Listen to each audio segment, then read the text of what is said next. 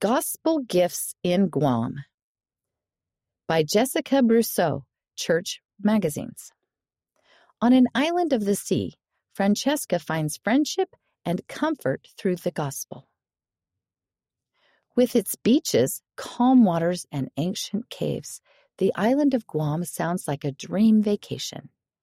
But it's a normal day in the life of 15-year-old Francesca N. She loves the beautiful beaches. It's fun to go out and explore nature. Born and raised in Guam, she loves doing things outside. I'm an outdoorsy sort of person, so I really don't like staying indoors. She loves paddleboarding on the ocean, snorkeling, and hiking with her parents and 2 sisters. They especially love to hike at a place with ancient caves. I'm really close to my sisters. They're my best friends.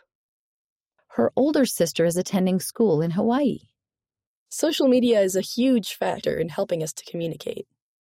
She likes to stay close and connected. An example to others. Francesca is a sophomore at an all-girls Catholic school where she is the only member of the Church of Jesus Christ of Latter-day Saints. Being the only church member at her school was a bit intimidating at first, but she's used to being seen differently. Plus, others around her think it's kind of cool that she's part of a different religion. For example, her friends were drinking coffee at lunch one day, and Francesca was able to explain the word of wisdom to them. Francesca also chooses not to swear even though other people at school do. She says, I was tempted many times before, but something that keeps me strong is my personal relationship with Heavenly Father through prayer. She adds, I shouldn't be doing these things because it's wrong and because I love Heavenly Father in Jesus Christ. Finding friends. Sometimes it can be lonely being the only church member at her school. When she was a freshman, Francesca felt very alone during the pandemic and didn't have many friends. She was nervous to talk to her parents about it, but when she prayed, she felt prompted to tell them how she was feeling. As a family, they decided to pray for her to be able to find friends she could count on. Miraculously, as soon as they finished their prayer, they heard a knock on their door. It turned out to be one of her friends from a different ward, and she brought cookies. Francesca knew that Heavenly Father had heard their prayer. Francesca's stake includes members from Guam and several other islands. Her ward has only a small youth group, but her ward is like a family. The members are close, and this encourages her to go to church each Sunday. They are big influences and role models in her life. Francesca has also found strength in her seminary class. Seminary is one of the highlights of my week. When I attend seminary, it feels like all my worries are gone. She loves attending seminary, whether online or in person, and never misses a class unless she has to. She says her weeks go much better because she chooses to be in seminary.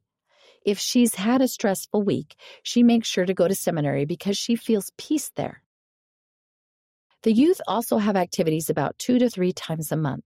Francesca even planned one of them, a game night with lots of fun board games and a scripture game.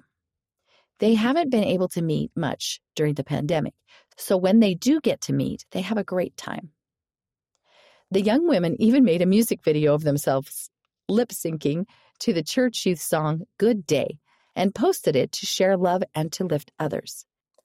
Social media can really bring everyone together, especially during times when we can't really see everyone. Looking forward to a temple. In the October 2018 General Conference, the Yiko Guam Temple was announced. Francesca says, The youth were so excited. We all prayed for it. After that, she eagerly watched the construction and waited for their very own temple, which was completed in May 2022. They've always had to travel to the Philippines for temple trips in the past. To pay for the trips, they would raise money with bake sales and car washes. Because it's a big trip, they would plan it to last about a week. Francesca is excited to be able to go to the temple more often and have the blessings that come from being baptized for her ancestors. Comfort through prayer. Francesca says that she tends to worry a lot, but prayer has helped her. Prayer is really powerful. Just talking to Heavenly Father really comforts me. He listens and can help. When I pray, the answer doesn't always just come to me just like that. It's just the feeling of guidance that helps me, that feeling of His presence and His love. It comforts me and makes me feel so much better. Her advice to other youth is, pray to Heavenly Father. Talk to Him. That helps a lot. She says her mom is also a warrior, but is also a big support. My mother is a blessing from Heavenly Father, and she has guided me a lot. Family is a big blessing. I think opening up to your family or a friend if you're going through something is important. Francesca wants everyone to see the Lord's everyday blessings. Daily blessings can be so simple. Going to school is a huge blessing. There are so many cool miracles if we take the time to notice them. I'm so grateful to have the gospel in my life.